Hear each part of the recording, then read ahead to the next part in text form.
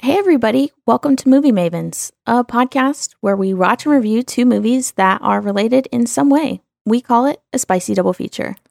The films can be related through director, actor, plot, setting, or even title. I'm one of your hosts, Annie Janes. And I'm Carsen Green. This week's spicy double feature is The Northman and The Witch. Both of these films are written and directed by Robert Eggers and star Anya Taylor-Joy. Okay, honestly, I cannot wait to get into this spicy dub. But before we do, we have a special guest on the pod. We have film critic Katie Walsh joining us. Hello. Hi. Thanks for having me. Yeah, welcome. I'm excited to get into the spicy dub as well. It'll be a good discussion. Amazing. Before we jump, Katie, I know that you're a horror fan. I do love horror, yes, and genre films. Can you just give us a quick rundown? I know this is on the spot. Can you just give us maybe a quick list of what are some of your favorite horrors? Well, I always say my favorite movie of all time is Carrie, 1976, Brian De Palma's version. I hate that I have to specify, not that anyone would think that Carrie 2013 is my favorite movie of all time, because that movie is bad.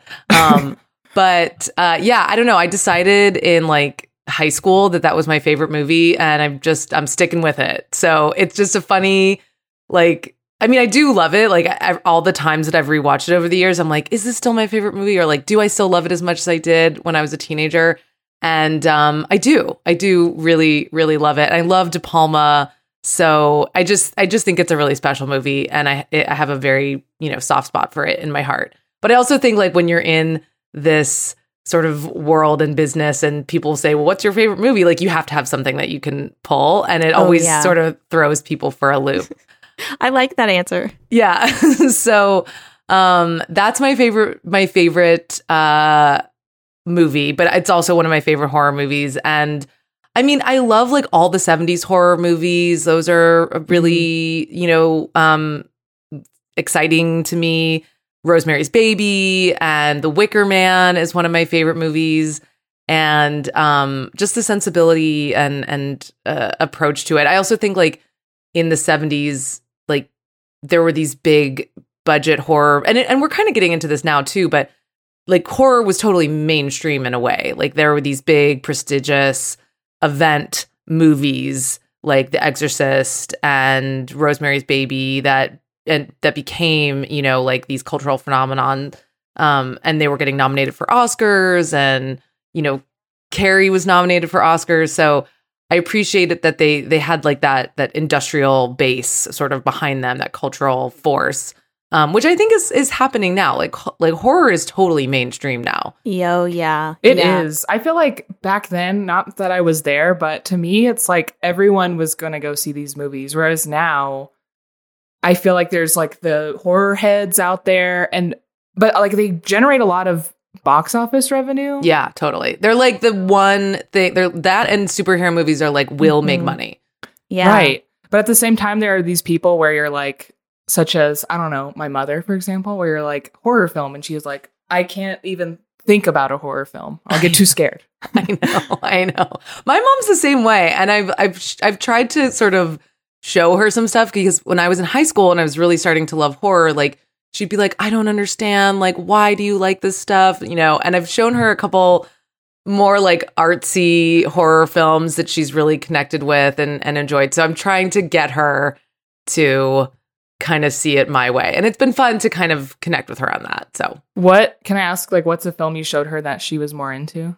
She was obsessed with La Llorona, the Central American film that came out a couple years ago that was on Shudder, I believe. Is it Guatemalan? It's from a Central American country, but it's a ghost story that has to do with the war and the genocide there. And it's not, it's more of an artsy international film with some, horror elements, but it is a ghost story, and it was, marketed as a horror film. And she was like, that's not a horror movie. That's not a horror movie. But she loves it. She also denies it. Yeah. Something else.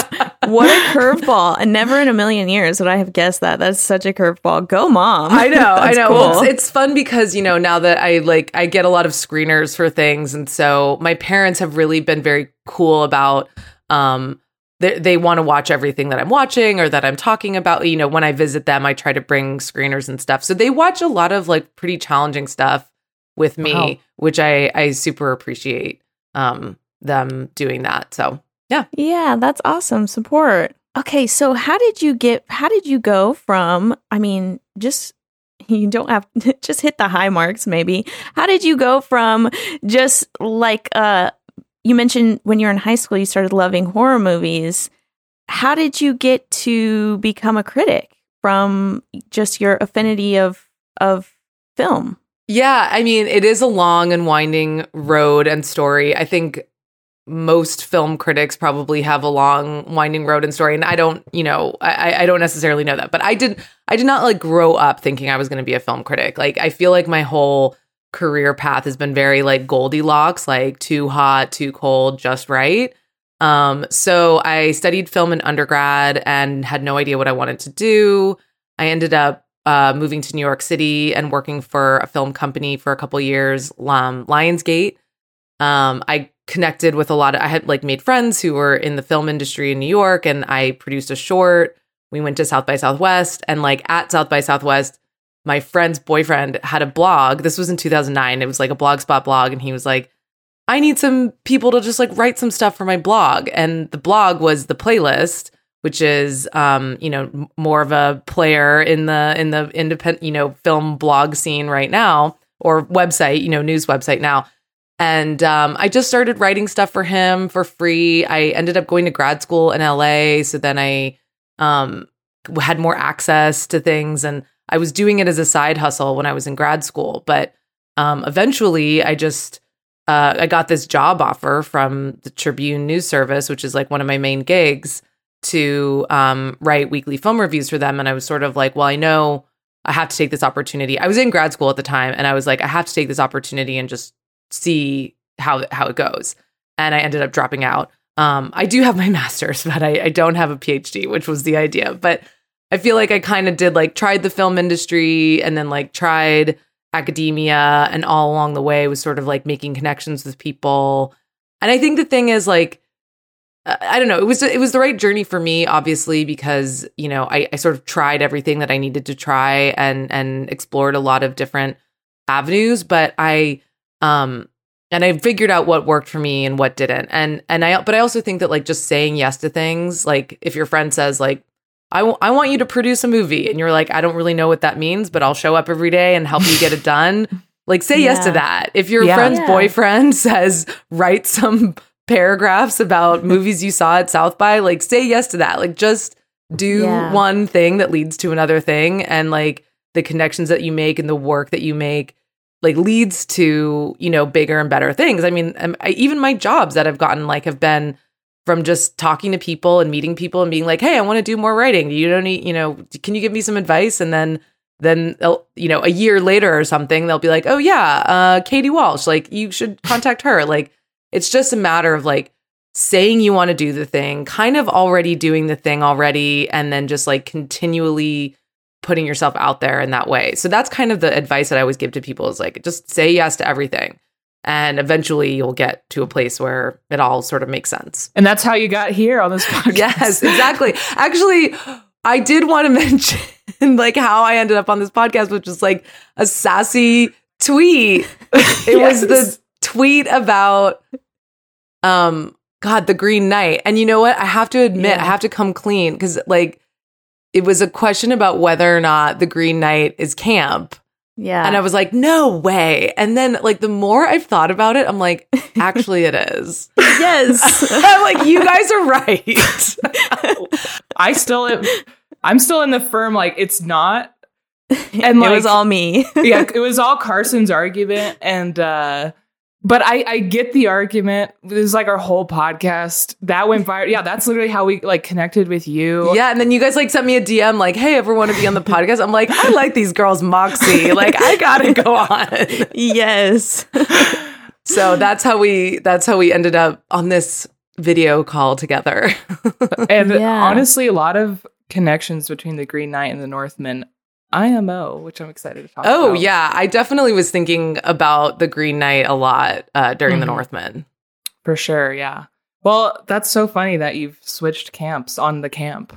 Well, I think that, like, the Green Knight is, like, it's very draggy. I'm obsessed with drag. Like, that's, like, my hobby on the side when I'm, like, not watching. Not that I do drag. I just I'm a huge drag fan. And... Nice. I'm like, I think the Green Knight is drag, but like not all drag is camp. But there's like some element of camp going on in the Green Knight. It's definitely drag though. It's like for sure drag. Yes. It's like not all drag is camp, but all camp is drag. Like something like that. I haven't quite figured out the math on that yet, but it's like this is what I'm working through. Yeah.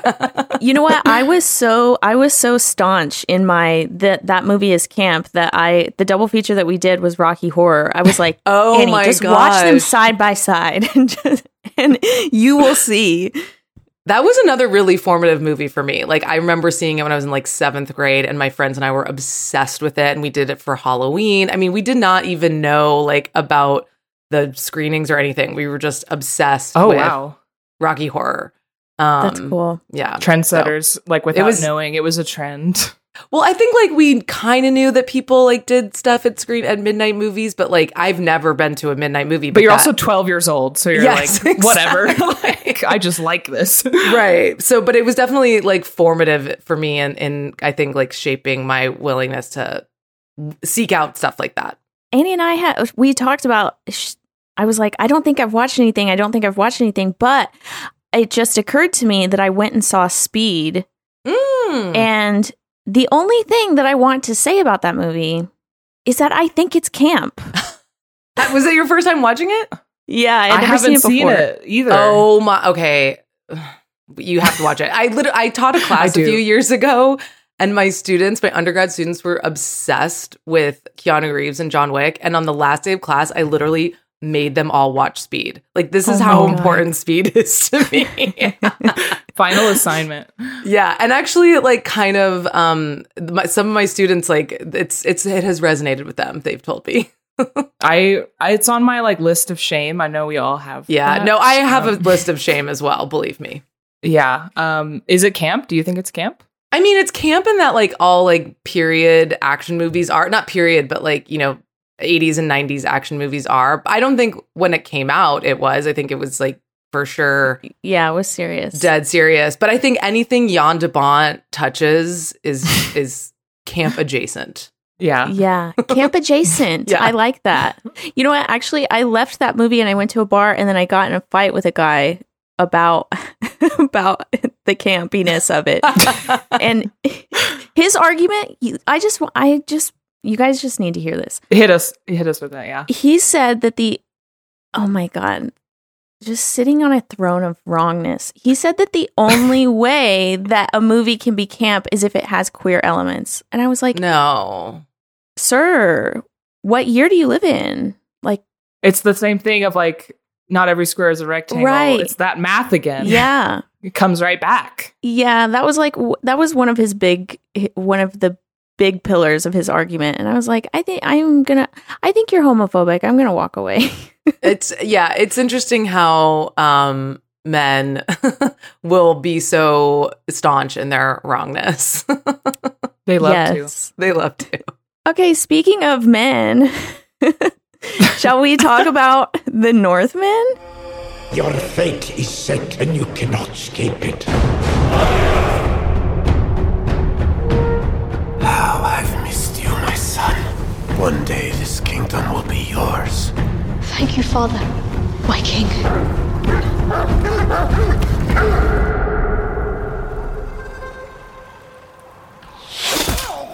Father!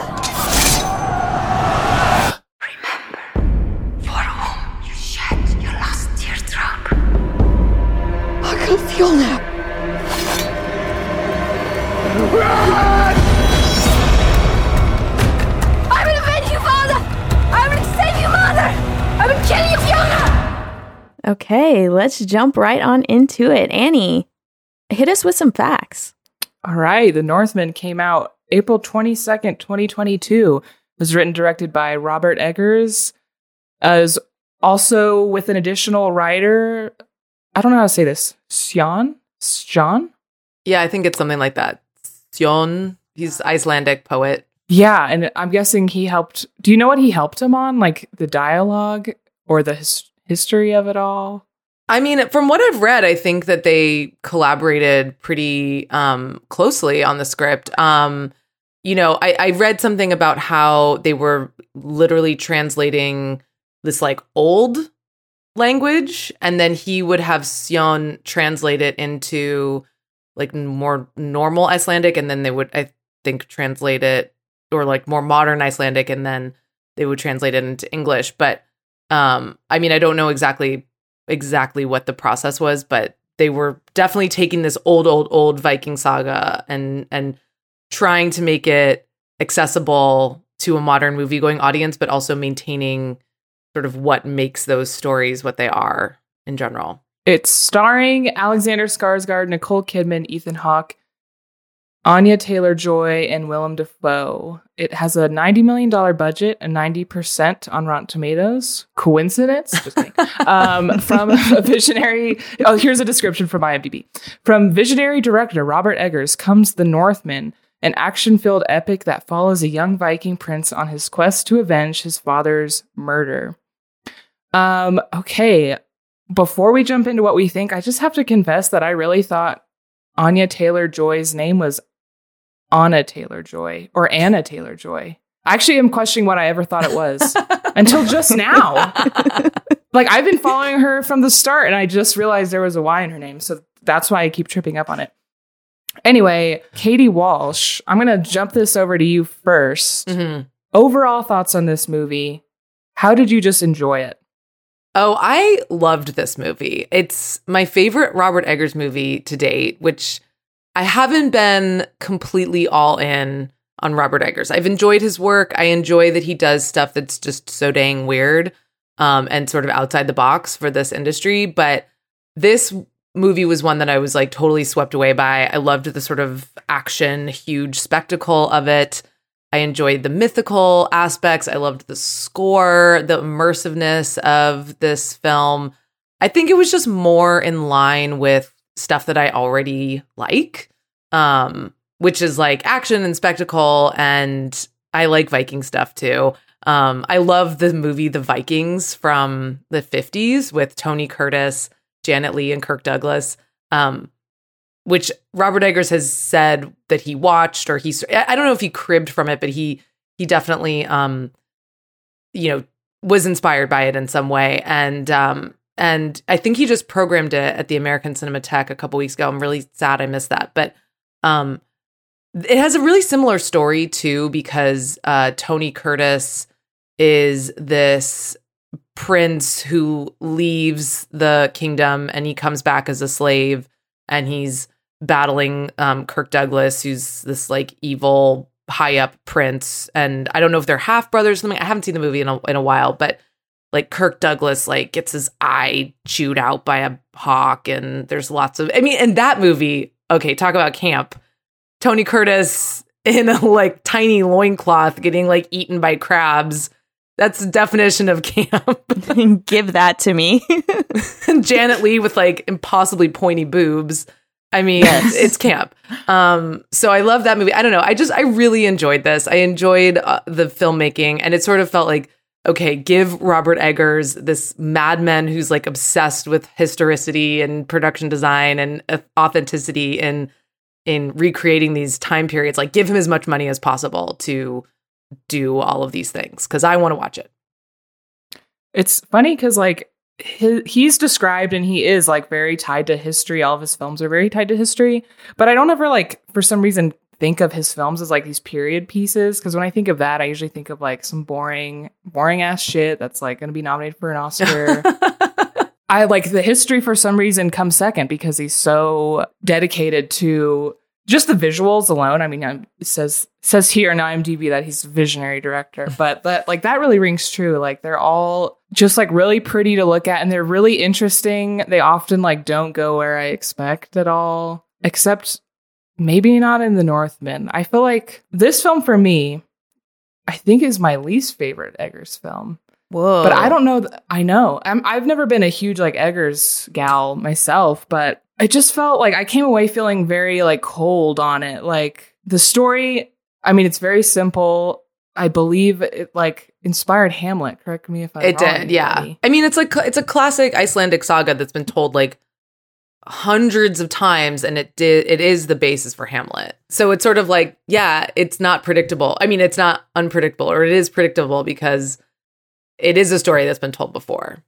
Mm-hmm. Yeah, and it's like from when stories were like first getting their footing. Yeah. So it's like very basic in that way. But even like considering that, two other things sort of made me feel that way. One is the dialogue. And I'm going to make a Severance reference for, anyone that gets this. In the first few episodes, Carsen, and this is just a common thing, but it's on my mind. Everyone should watch it. Where a character is like reading through a booklet to get through like a scripted scene with somebody. Like, okay, if they say this, I say this. Yeah. If they say this, then I say this. Like maybe you do this like if you work for a call center, even for example. And like the dialogue felt like that to me. It's like flip to page 47. Like, oh, good evening, father. 'Tis I. Like whatever the lines are. I didn't write any down, but it just felt very like this is what you have to say. And then when your dad says this, you say this back. And it was mostly in the beginning, but it just sort of felt like that. And it was it was just such a specific observation that then I probably like latched onto. But I would say that I think that he wants the dialogue to be like that. Like, I don't think he's going for authentic, like what we would consider like authentic talk, how people talk to each other. Like, I think he wants it to feel kind of how the sagas were. And I don't know, I guess. Like, I agree with your point, but I'm also like, but that was on purpose. That's how they talked. Well, I don't know if it's like how they talk, but it's like, that's the storytelling that's maintaining, I think, the storytelling of the sagas. It reminds me, and I want to talk about this when we talk about The Witch, but the way that he writes dialogue, it reminds me of a stage play. Yeah. And it's very much like in the same vein of what you're saying, Annie, of like, here's the line, here's the reply, here's the line, here's the next line. And it doesn't feel like an organic conversation. And I agree. I think it's on purpose. I think it's like, I'm telling a story and you need to get the story. And I'm going to give you all of the pieces of the story in a very specific way. It didn't put me off, but I did notice it. It very much felt like a stage play. Mm-hmm. I totally agree with what y'all are saying. I think when I went to see The Witch, though, I didn't get that vibe. So I don't know. Like, and again, even if it's in his intention, it just like this was just wasn't adding to my landing for you. Yeah. Mm-hmm. Yeah.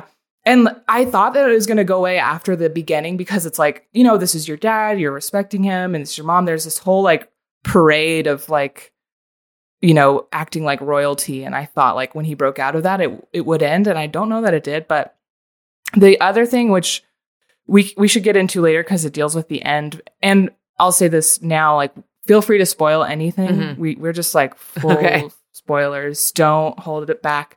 The scene with Nicole Kidman where like his mission is recontextualized made me just feel sort of like, I don't know, like I felt like I was in a fog of what this movie was trying to say. And I would love to hear what y'all have to say about it, but we shouldn't get into that now. Carsen, what were your overall thoughts? Very similar to what you were saying, Katie. This movie feels very big. It feels very grand. It feels like it overtook me for like the entirety of the film. It really like it grabbed me, and then I was suddenly in this big, different, like well paced world. And I mean, I liked it. I liked it was quick action, but I feel like the story was a slow burn, which I appreciated. And it's funny, Annie. Okay, so it's funny that like the description says visionary director. I literally just called him a visionary yesterday. And the way that I picture it, whenever I say visionary, I picture someone who can see the inception of the thought and then see the entirety of the project like within their own mind, and then they just like are able to get it out and they're able to create. And like that's what this is. It's a creation. It's like he saw this and then he gave it to us. He gave us his vision. That's what it felt like. It's like it's very big. It's grand. It's like it felt like a favor to me. He made this movie for me. But my bit, and Katie, I say this almost every movie. My biggest thing was like, it was just so, I was a little turned off by like how testosterone driven it was. I don't know. I get so bored of like men just, people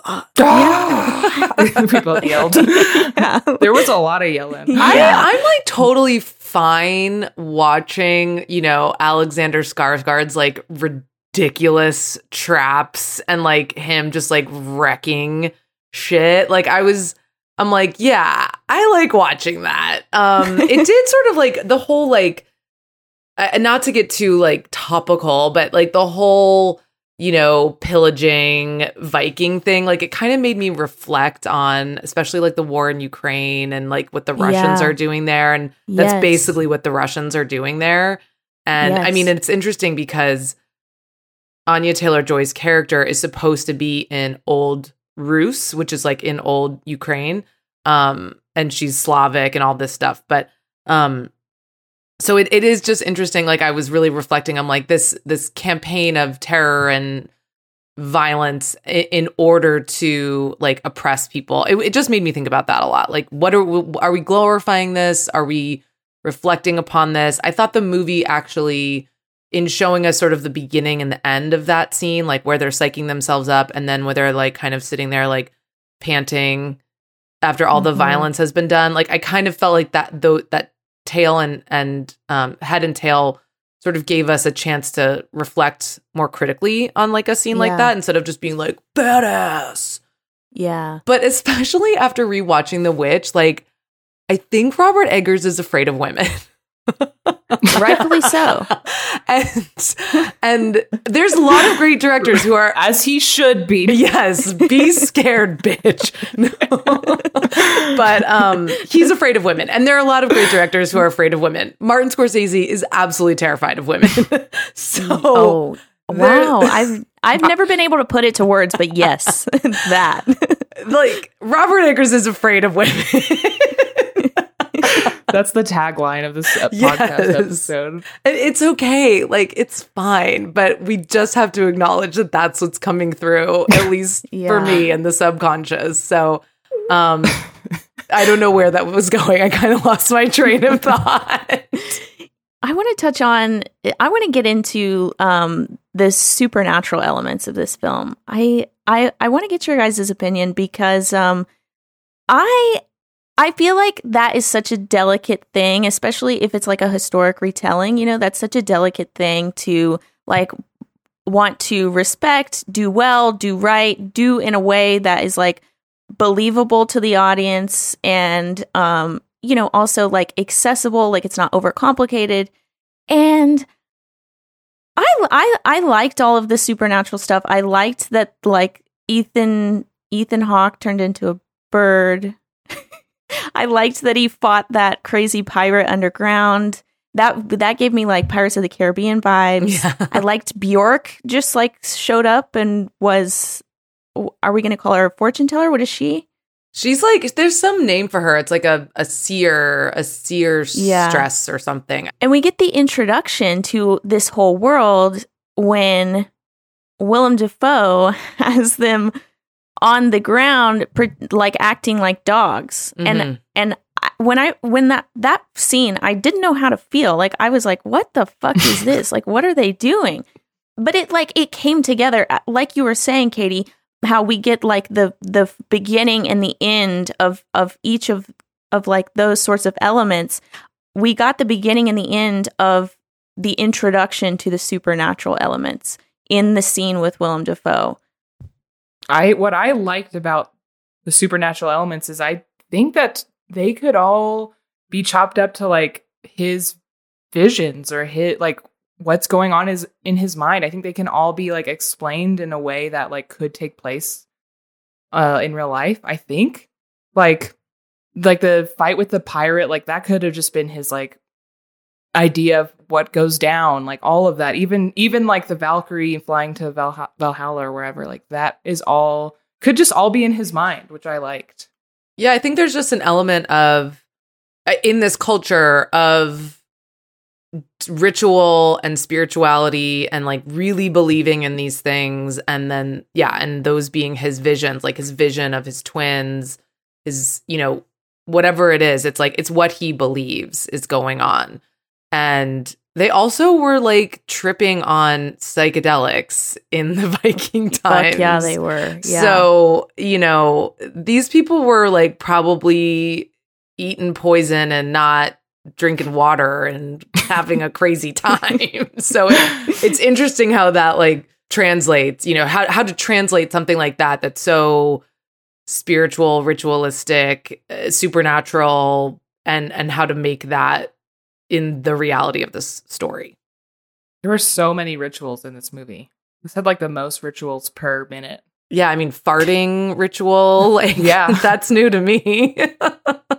Yeah, there's that one. There's the one with Bjork, like the seer one. There's another one. This, if I had to cut one, Katie, if you don't know, I'm an editor. Okay. Like a film editor. If I had to cut a ritual, it would be I think it's the third one where the guy who he like finds under the mountain is like, I knew you were going to say that. Yes, this is where you find the sword. Oh, like, Pirates of the Caribbean?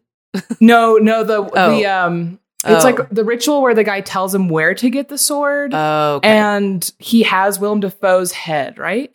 Yeah. Carsen? Mm-hmm. Yes. Yeah.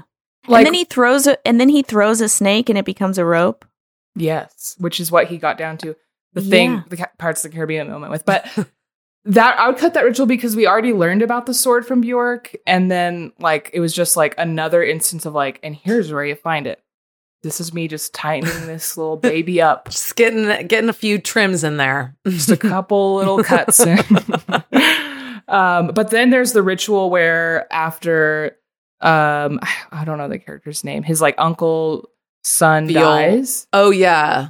His Nicole Kidman's other son from the it's the older brother, right? Yes. So he dies and they hold like a funeral for him that is also a ritual. That one was probably like the most intense. Yeah. While the uncle and the younger son are like getting blood like splattered in the face. In the background, like the older son's like wife is just being stabbed to death, and they don't like draw attention to that at all. Right. And then like the I think horse's I head missed is cut off. that. It's so in the background, but it's literally like out of focus, but it's pretty close to the lens. And she's singing. She's singing. I think No. I remember that when he's in the boat, the Viking boat, and then she's singing, and that actress is actually Bjork's daughter. Oh, cool! No way. Love that tidbit. Thank you. And then after I saw this movie, I read every interview. I was like, I need to understand what's going on. But she's singing. They stab her, and then I guess they're going to send him out and light the thing on fire. I assume that's what they're going to do. The boat out. Yeah. Wait, so she goes with him? I guess. Dead. That sucks. Yeah. He's afraid of women. He's like, send her too, dude. But back to the supernatural point. I liked that balance of like, is this real? Is this supernatural? Is this all in Amla's head? Like, what is this? But it didn't really matter. I don't know. I thought that was interesting. Yeah. That scene where he does get the sword from the pirate skeleton felt very Green Knight to me. Yes. And I just like could not get the Green Knight off my mind during this movie. And I gotta say, I think I prefer Green Knight if I had to call it right now. And I don't know. I think it's because the end, I felt very satisfied by that end. And I was like pitching alternate endings with my husband, and we were saying like, what if this movie did a Green Knight and like he gets stabbed at the end, and then he like wakes up back on the boat with Anya Taylor-Joy, and he's like, okay, yeah, you know what? I'm gonna live this life with you. And we came up with that ending. We were like, wait, that's just the Green Knight. We can't do that. And I wonder like how much, I don't know, they seem so similar. I wonder if like Robert Eggers saw the Green Knight and was like, oh shit. Well, it's interesting because it's like you have these two indie director guys taking on, sort of traditional classical big spectacle filmmaking, in the sense that like you have David Lowery doing a sword, what would you call King that? King Arthur, Arthurian legend, spectacle adventure, and then you have Robert Eggers doing, Viking adventure. And it feels like so old Hollywood to me. Like it feels like them, trying to make like a Errol Flynn movie or something, but doing it in their way and doing it in a really weird, strange way. And I think Robert Eggers definitely went more for the like action vibe in The Northman, and David Lowery went more for the, I don't know, like fantasy almost, like almost like Willow or one of those movies. Yeah. And I really did think a lot about The Green Knight too. And that movie, I mean, is quite funny. I think there is some humor in The Northman, but like it doesn't come through as much. Yeah, much less. But I appreciate that both movies are very weird. Yes. But I also understand, like Focus Features gave Robert Eggers like $90 million to make a weird ass Viking movie. And so, of course, the marketing and who they're trying to get into this theater is going to be like pretty basic mainstream audiences, like, the shitty posters with all the heads and it says like conquer your fate. And, they're trying to get people in who are like, yeah, like Game of Thrones. They're like Nicole Kidman. I know. Yeah. And by the way, I love when Nicole Kidman plays a weird mom. Like, I thought she was great in Aquaman as like just I haven't seen Aquaman. Mom. Weird Aqua mom. Yes, but I love a Nicole Kidman monologue, and I wonder if it's because she does that monologue in the AMC theater, and I've since just like fallen in love with her. But her monologue, and let's jump into this moment.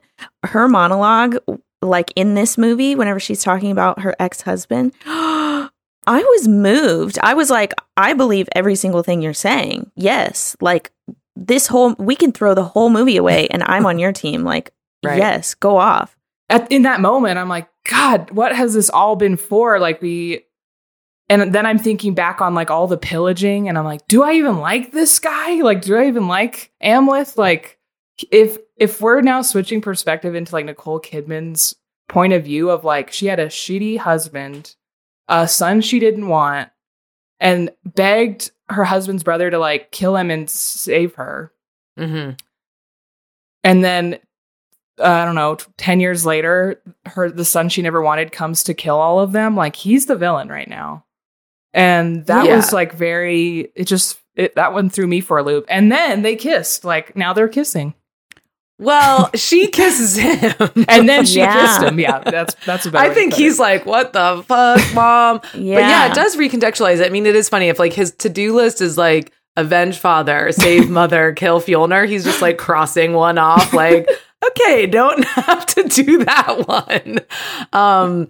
But yeah, I mean, I don't know that I think this movie is about fate, because so many of these Viking, like I've read in articles and interviews and stuff that like so many of these Viking sagas are about fate and how you're bound to it. And like, I think what this movie is trying to say is like, you cannot escape your fate.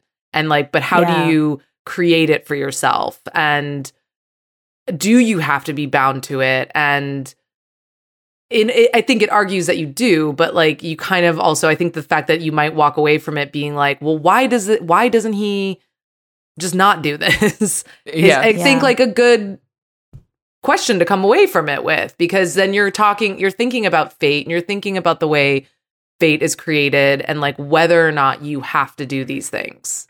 We were never presented an argument for like him being able to walk away. Like, there wasn't a moment where he tried to do that and it didn't work and it like spun him back around. Like, him jumping off the boat was like 100% his choice in my eyes. Him when he kills Nicole Kidman, that wasn't so much his choice, I don't think, if I remember. Like, she kind of just jumped out, right? Yeah. Like, in my head, he had like multiple opportunities to kill the uncle. But he is so tied to his own belief. Yeah. But it's like self-fulfilling in a way. He's like, I've learned my fate and now I will do that because that's what I've been told is my fate, sort of thing. Which is probably the whole I think the argument is that like he has created this and now he's so bound to it that he has to do it no matter what. But like, is it true or is it just self-destructive? I'll tell you what it is. Men are stubborn. There you go. Yeah. They are. It's not called the Northman for nothing. Right. It's not called the North Woman. Yeah. And on the note of like the supernatural or like, are these his visions? Like the scene where at the very end where he like sees Anya. Gosh. Yeah. My whole world is rocked. Anya Taylor-Joy with his like 2 kids. And she's like happy. I was like, that's your idea. I think she's pissed as hell now. Right. Like, yeah. We have to like assume a bias in the visions. Yeah. Or that was like studio meddling, which like that was fun to think about too. Cause I know that Robert Eggers kind of like did not like a lot of the process making this, I think specifically in the edit room, but I read something about how they had to like redo a lot of the dialogue to make it clear, like I can't remember exactly, but like it was impossible to do because they had to rewrite it according to the way their mouths were moving. Oh, they had to. Oh, okay. So I have a note here. Most understandable dialogue in any Eggers film, and I don't mean like the words. I like get the sentences. I just mean like I can hear them in a theater without like subtitles. Yeah, But then I have right after that ADR for days. I thought they just like re-recorded all the lines and it was like very obvious, I thought. But to hear that they rewrote them. I think they had to rewrite a lot of them. I can't, I'd have to go back and look at the like why they had to rewrite them, but they had to, it was like, okay, if he's saying like, I'm doing this on blah, blah, blah, like everything had to match like how the mouth was moving, which sounds like the most impossible, horrible puzzle to do. That sucks. Wow. Yeah. So they did a lot of ADR, and he has said that like doing post on this movie was like one of the worst experiences of his life. Damn. I thought they just ADR'd it, which would be fine, but to hear that he had to rewrite the lines after the fact, I would be pissed too. Yeah. I think has he said that he like never wants to do this again? I think he's said that like it was a really horrible experience, and I don't think he's. I don't think he's like trying to blame anyone for that process. He has to. A movie studio gave him $90 million to create this vision, right? And so, which I'm grateful for. Yeah, and I am too, and I really appreciate Focus like standing behind that. But at the same time, like they do have to sell this, and it's like he said that they didn't show any dicks at the end in the volcano fight because they can't sell it to airplanes. Oh my gosh. Yeah. So like there's all these things to take into consideration. Like, can you show this on a plane? Can you show this on can you sell this to TBS or something? Like, not that those are really like the cable channels are really big players anymore, but I think that they take a lot of those like home entertainment or like how much further this movie is going to go beyond the theater into account. Like, I've seen some really weird edits on movies and planes. Like, I'm sure you have too, but it's really weird, the stuff that they deem like inappropriate content on planes. But yeah, so I'm sure I have no idea if he'll go back to this big of a budget again, but it'll definitely be interesting. Do you guys interpret the end of like, yay, he did it, or like, he shouldn't have done that?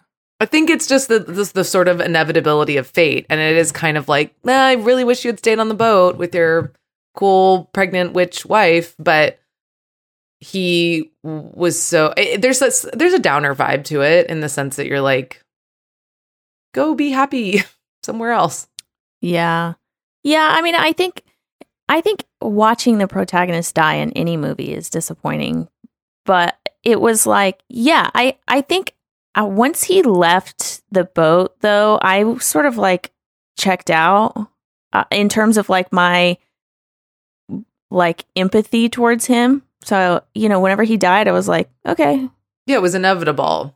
He seemed happy. Like, he cried, Yeah. he dropped his tear, and he's getting his death, like, battle death he wanted. Yeah. Right. Yeah. Dying in battle. And that's why I asked the thing about Anya Taylor-Joy, that quick vision of her when she's happy. I'm like, were they trying to make us feel good about this moment? Like, you did it. Like, I get to, like, he's ending the family tree, like, of violence. Like, now nobody's coming for my family. Like, that is there too. But Anya Taylor-Joy did not seem at all concerned with that possibility. I think that, something that I've realized this week, especially, is that men are really into their seed and that continuing and their progeny. And so it's like, it doesn't matter as long as my DNA lives on. And I kind of interpreted it that way. Like, my progeny will live and I don't have to live. And my like, I don't care of it all is like, goes back even farther. I'm like, why are you fighting this guy? You, like, even if you kill your uncle, you have no claim to the throne. Like, in my head, I'm like, is it the power of it all? But you're so right. He's just like, where's my seed going? Like, that's all he cares about. But like, literally, it's like 4-0 because like a quarter of the way through the movie, we learn that the guy he's after is no longer, it was all for nothing. He's a sheep farmer now, which you spoke on the marketing, Katie, and like, maybe that's some of I had misaligned expectations because it does seem like this crazy, like, violent epic. And it starts that way too. Like, that opening berserker scene was so cool. The winner and like just the spear catch was like amazing. Ugh, love it. But then like the violence like gets slower and slower, and then like it gets smaller and smaller. Like, now we're just on a sheep farm for the rest of the movie. And I wondered if that was like in the original story or if that was a production cost, because like it's hard to film in a castle. Like, I don't know where all that came from. I don't know. I mean, I know this movie like was shut down by COVID. I think shooting it was really hard and challenging. Like, yeah, I don't know if it was ever written with more berserker scenes. That sounded really hard. Oh yeah. Do. I don't even mean, I guess, that like that scene again, just like, but if there's going to be more action, more big action set pieces, the epicness of it all. Yeah, epicness of it all. Yeah. It got very small. Yeah, it did. Yeah, I appreciate that he made like it felt like a big widescreen epic. Like, I loved some of the landscape shots that they did, and where it felt like you're watching Lawrence of Arabia or something, where it's just like epic. And I'm so sick of these like CGI background movies that like you can't tell that they're like in a place. And I know they used a lot of special effects in this movie to kind of paste Iceland and Ireland together. But the way they did it was so beautiful, and it felt like really textured, and the setting was there, and it was like epic and spectacular. And I just, that was so refreshing to me. I agree. It was textured, and I really liked the tone of like the coloring of it. It was pretty. It was a good movie. Are we ready to score? I'm ready. Rewatchability, yes. I'm going to rewatch it. He looked so hot. It's a 7 out of 10. I haven't said this yet, but I'm going to say it. He's so like, he stands like sideways. He's like the widest guy I've ever seen. He's so wide, just pure raw muscle. Okay, I know I didn't love it, but I still want Robert Eggers to be given like heaps of money to make crazy shit, and I'm happy this exists. I'm going to give it a 6. I'm going to give it an 8. I really enjoyed it. It's not a perfect, like, I don't even know if it will like end up on my top 10 of the year, but I just enjoyed the scope and scale of it, and the lore and all of the work that went into it. And I thought it was entertaining. So I really enjoyed it. And I've been doing all of my work listening to the Northman score. So if you need a little something to inspire you, just turn that one on. It was good, yeah. All right, so the Movie Maven score for The Northman is a 7 out of 10. That feels right. It does feel right. That's what I gave it.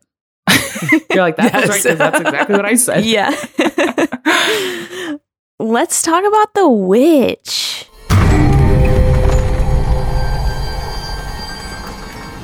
What went we out into this wilderness to find?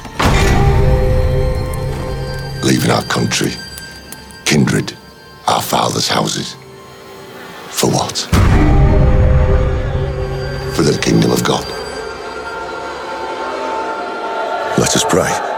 Annie, hit us with some facts. Okay, this one came out in 2015, written directed by Robert Eggers, starring Anya Taylor-Joy, Ralph Ineson, and Kate Dickey. It has a $4 million budget. 90% on Rotten Tomatoes.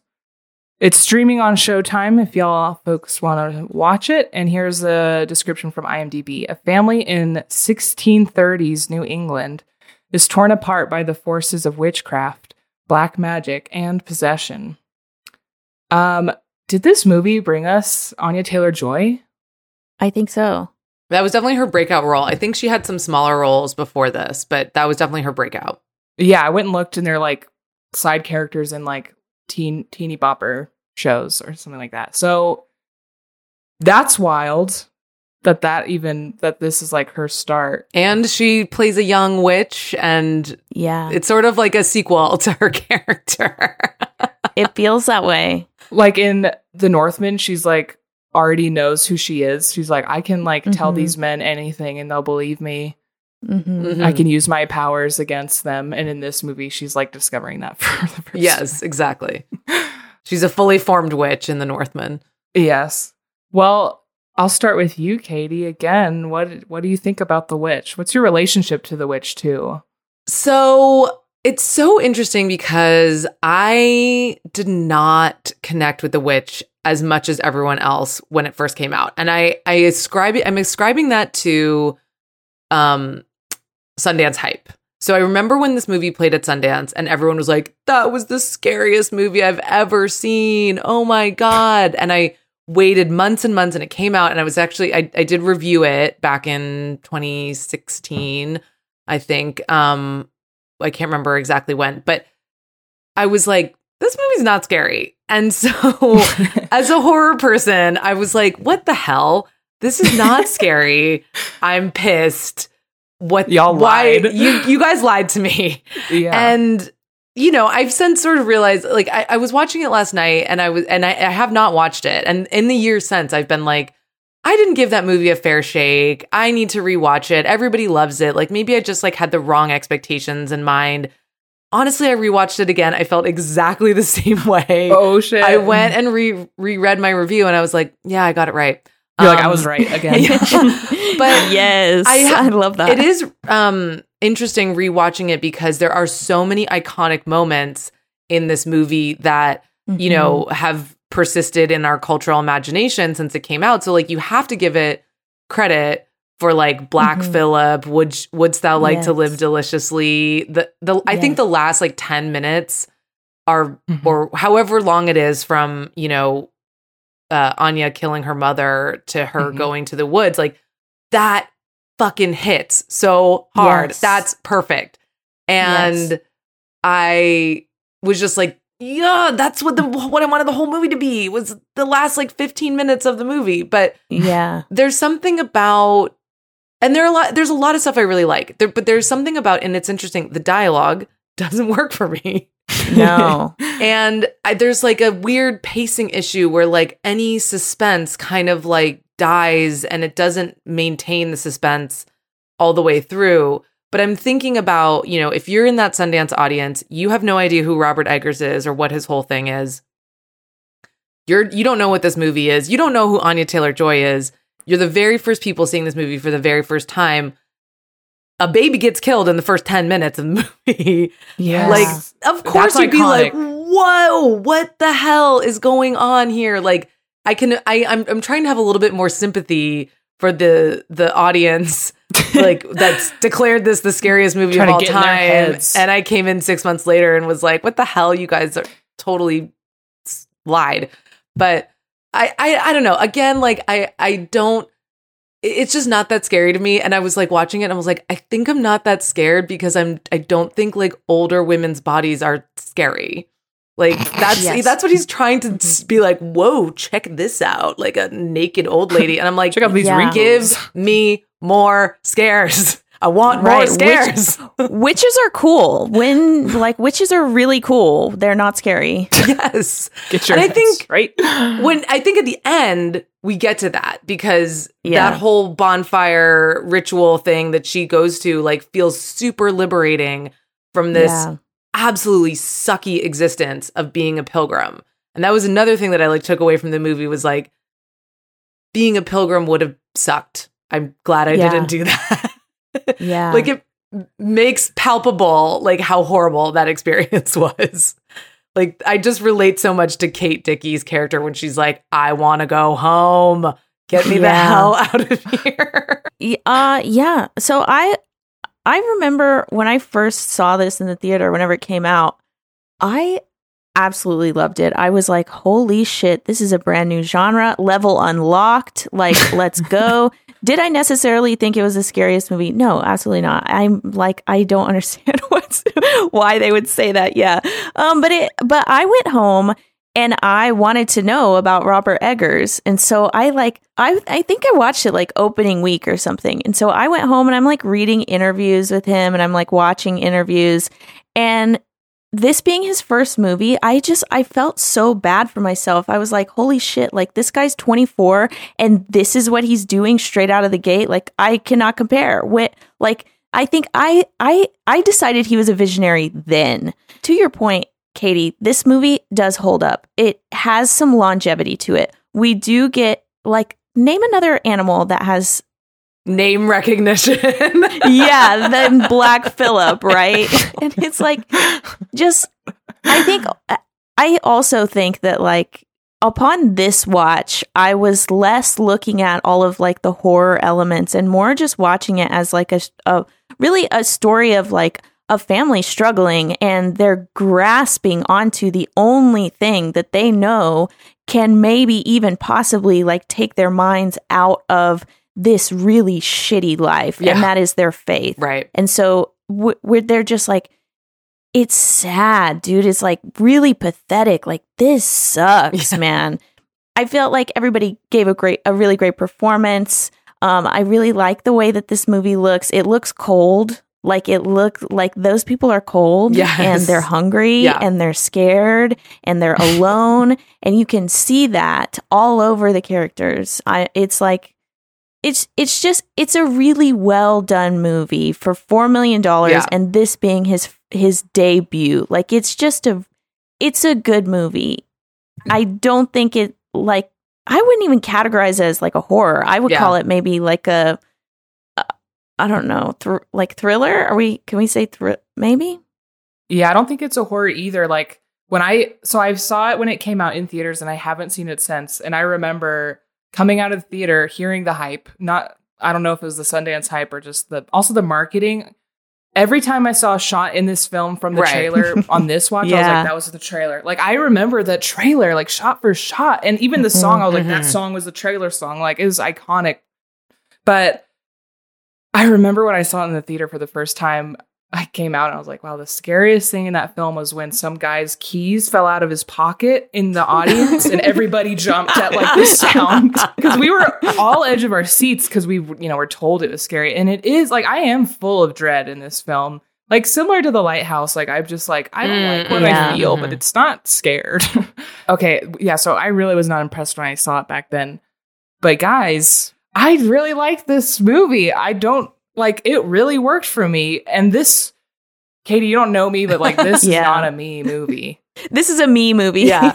This is Carsen. This is not me. Like, but I was digging it and like, it just felt so neat to me and like neat and tidy. And, like, I really, unlike the Northman, like I really felt for Anya Taylor-Joy, like, God, like to lose your sibling and your parents are like not blaming you, but blaming you for it. And then that happens again. I'm just like, oh my God. Like, I just feel so hard for her. She's got those shitty little twins fucking up her shit. I was loving the siblings. I had forgotten how great the siblings are. I'm like, okay, everybody's talking about Anya. What about Caleb giving the performance of the movie? Oh my God. Whenever he has his convulsions, yes, I had the same thought. I was like, okay, acting chops. Yeah. What is this?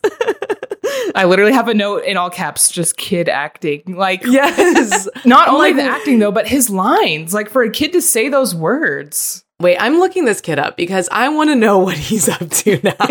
Because his acting was so good. Okay, but yeah, all this shit, like, her twins are shit, like, to her, and her dad, who does really care about her, which I can tell, and I like that, but, like, he's letting her take the blame for this silver fucking cup. Like, she just can't catch a break, and that is so, like, captivating to watch. And it makes that last 15 minutes so, like, raw, like, this, like, yes, be that witch, you know?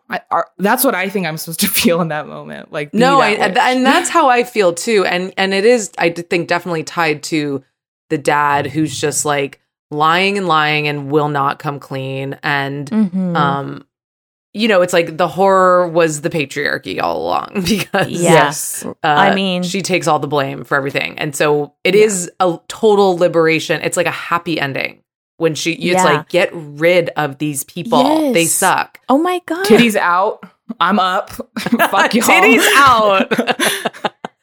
I sincerely did see it as a happy ending because it's like the life that she was living fucking blows. Yeah. And here she is like going to go hang out in the woods with witches. They're flying. Like, go, girl. If I was in that position and I had the opportunity to like join the witchery, oh my God, I'd be stoked. Like to get away from this fear-based faith and like get out from underneath this thumb. When in reality, yes, the dad would not stop lying because he would not take responsibility for himself for getting them in that situation in the fucking first place. That was infuriating. I love the scene where she confronts him and she's like crying and she's like, you brought us here. You got us kicked out. I don't know why. I wish I knew why. Unless y'all know why.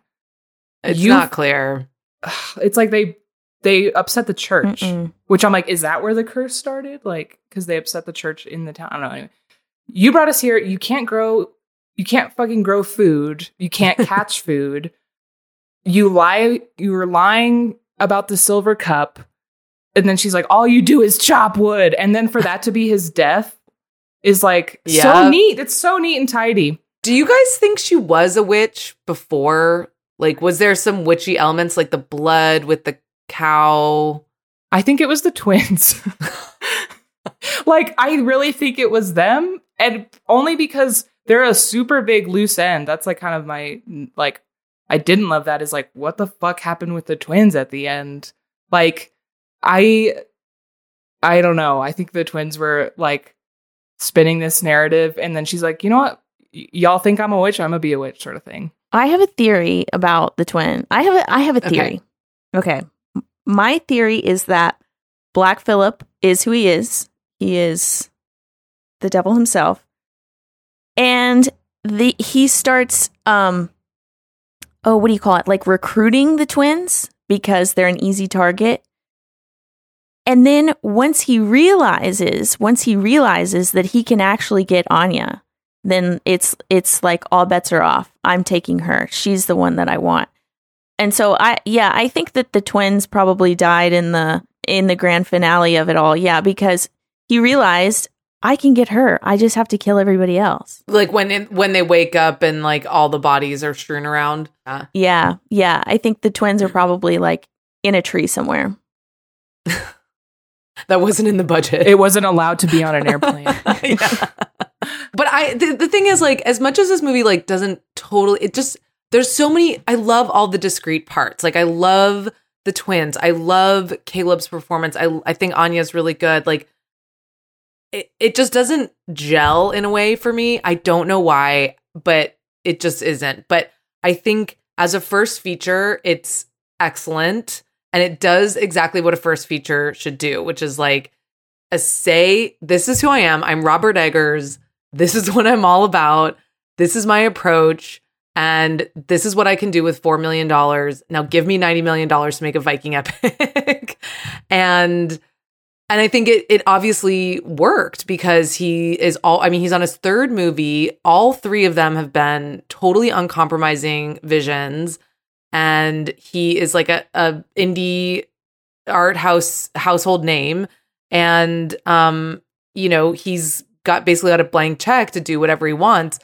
I mean, we'll see what happens after The Northman, but like it is such a strong first feature in the sense that it like did exactly what it was supposed to do and sort of like announcing him. And I rewatching it, I was like, oh yeah, there are so many parts of this that I forgot that I liked so much, especially the shitty little twins and Mercy just being so awful. I be the Witch of the Wood. Yes, she's so awful. I love her. And like how frustrated Thomasin gets, but she's just like, no, stop it. But so it's a good movie. And like the fact that like all of these things, have stood for 7 years, they're we can still place the references so well, I think really stands to like the originality of his voice and stuff. So I admire it. I really do admire this film a lot. What about it do you think didn't gel or click for you? I don't know. I think it's like maybe it's like hard for me to decipher. I think it's maybe like the sort of like I feel like the tension like falls off in every scene, and then I'm like I would rather have it sort of like maintained throughout, but it's more of like a thinky movie for me than like a sensation movie. It's like I'm like, oh, the problem is the dad. Like, it's like the horror is the dad. That's the villain. And this is actually a liberation film about witches and witchery. But you're thinking that you're not feeling it in the moment. Yeah, I'm not like caught up in it. And I think that's why I like The Northman so much, because I felt really like swept away by it. But I do think it's a very good movie, and I enjoy it. It's not like it doesn't land with me for some reason. But I was also going to say, talking about the witching being a happy ending, or the happy ending being this witch coven, like the actual witch that we see connect with Caleb, and you have to assume she's maybe assuming another form. She's like hot and sexy, independent woman living her life. Thriving out here. Yes, thriving out here in these woods. You know what? So then she kisses Caleb, and I watched both of these movies with a friend of mine, and she turned to me and she said, "Oh wow, so we get two like kind of non-consensual kisses." Yeah, referring to Nicole Kidman kissing her son. Yeah. Which that was interesting that she pointed that out. I don't know. Yeah, there's something going on. I think there's some subconscious stuff going on with Robert Eggers and like women and witches and mothers. There's one moment in this movie that like I texted Annie whenever we decided we were going to watch this. I texted Annie that I was not looking forward to seeing this one moment because it stuck with me all of these years. And it is when we get like so the mom is breastfeeding the baby that has suddenly like come back. And then we like get a wider shot of the room, and it's actually a crow just like attacking her nipple, like just going absolutely ham on that nipple. Oh my God. It made me feel the same way that I felt in Everything Everywhere All at Once whenever he did the paper slices into his fingers. Same exact pain. Oh, I was like, I grabbed my boobs. I was like, oh my God, like imagine just. And her shirt is bloody the next morning. Right. Yeah. Ugh. If anything, that is the scariest moment to me. That is like true horror. Yes. That's also my favorite edit of the whole film. Like the cut between whatever dream she was having and like her laughing. I think she's like cracking up and the crow's just like pecking at her. That cut was like very impactful to me. Yeah, I was going to say also, I mean, speaking of this crow attacking, I mean, that's also in The Northman, but scary birds are a theme. Yes. And scary kissing. I love this guy's, I love his brain. Like in The Witch and in The Northman, I don't think that anyone was miscast. I think that every role, like, he takes great care to make sure that every role is filled with the right person. And I appreciate that. I loved Caleb's performance. I loved the kids' performances. Oh, I did look him up. He hasn't made a movie since 2018. His name is Harvey Scrimshaw. Yeah, the last movie he made was The Devil Outside in 2018. Maybe he's like going to school or something, but yeah.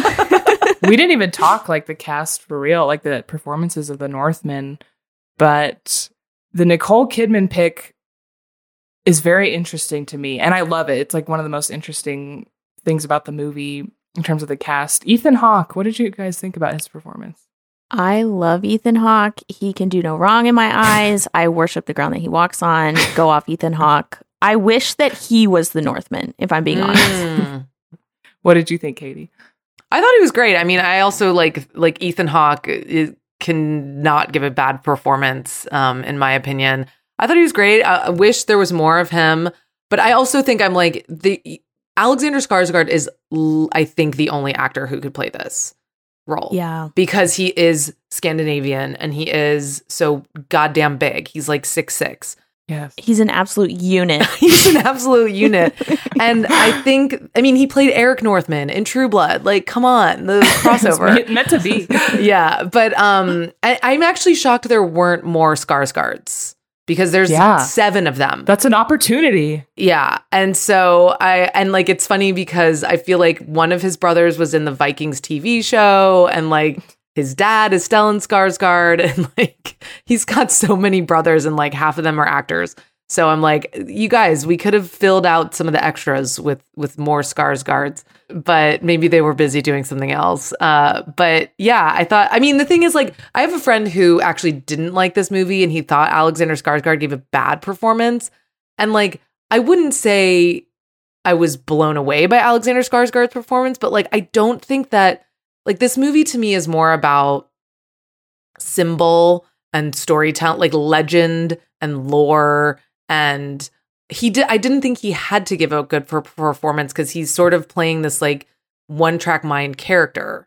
I think we just have different ideas about acting. Like, is it supposed to be naturalistic? Like, that's such a modern conception of acting and film acting. You know, it used to be quite big and different. So it's just like there's just different ways of doing acting. I just felt like he was playing like a very symbolic role and it was very physical. And I thought that he embodied the physicality of the character really well.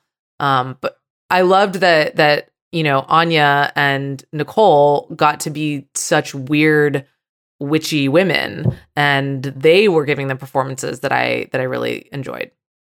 I was going to say the same thing of like his Alexander Skarsgård, like he brought whatever in terms of his acting, like with him speaking, he didn't have much to go off of, honestly. Like the lines, like we said, if they're there, they're very much like extra scripted, but he brings this like physicality to the role. Like even if he's just standing in the moonlight, he's just huge. He's like his posture is very interesting.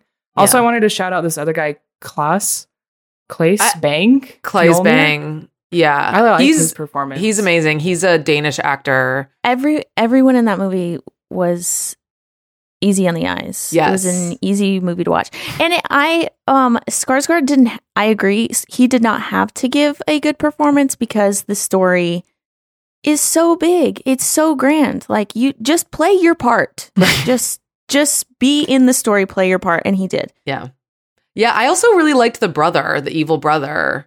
Gustav I didn't Lind. recognize him. If you look at pictures of him, he looks totally different because he has short hair. But I kept being like, he's fierce. He'd like come out in his like fur cape and be like, yes. What's up, bitch? I'm like, yes, fierce. Okay. This is embarrassing, but I didn't put together that was like the older son for a long time. I couldn't figure out what his relationship was. I knew he was like, I thought I couldn't tell if he was Nicole's son. I thought maybe he was just Fjolnir's son. No, he was I got it right away that he was the bastard that we meet in the first act whenever they come back from battle. Oh, okay.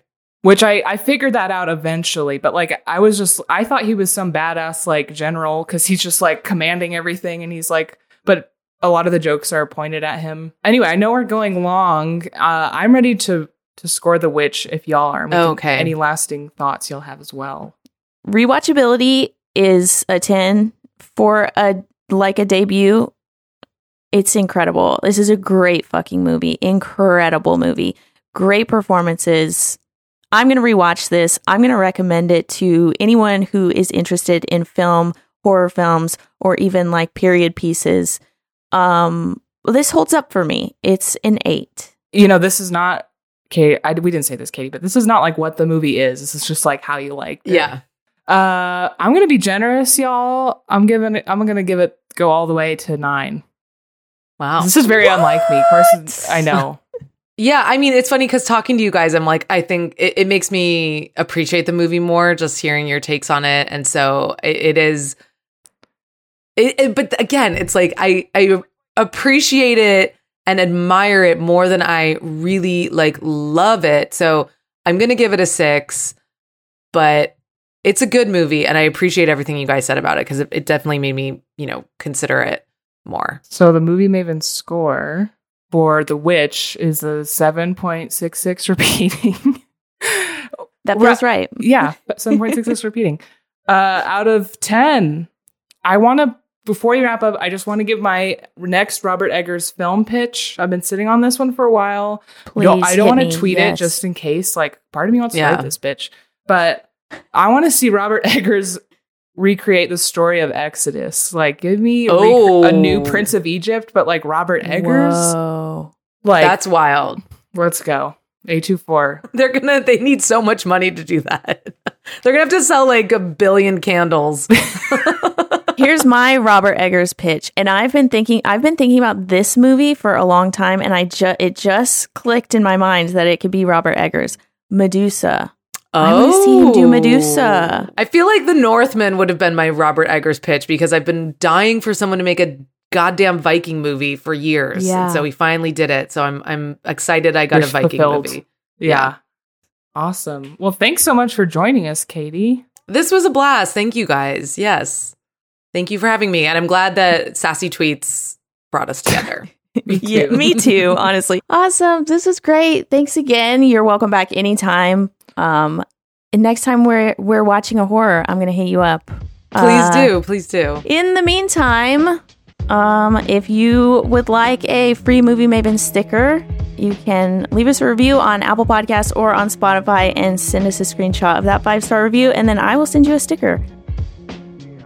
If you want to read my glorious and perfectly crafted tweets, you can follow us on Twitter at Movie Mavens Pod or on Instagram at Movie Mavens. And wherever you're listening to this podcast right now, hit us with a follow. And thanks again, Katie. Thank you, guys. That's it. Movie Mavens out.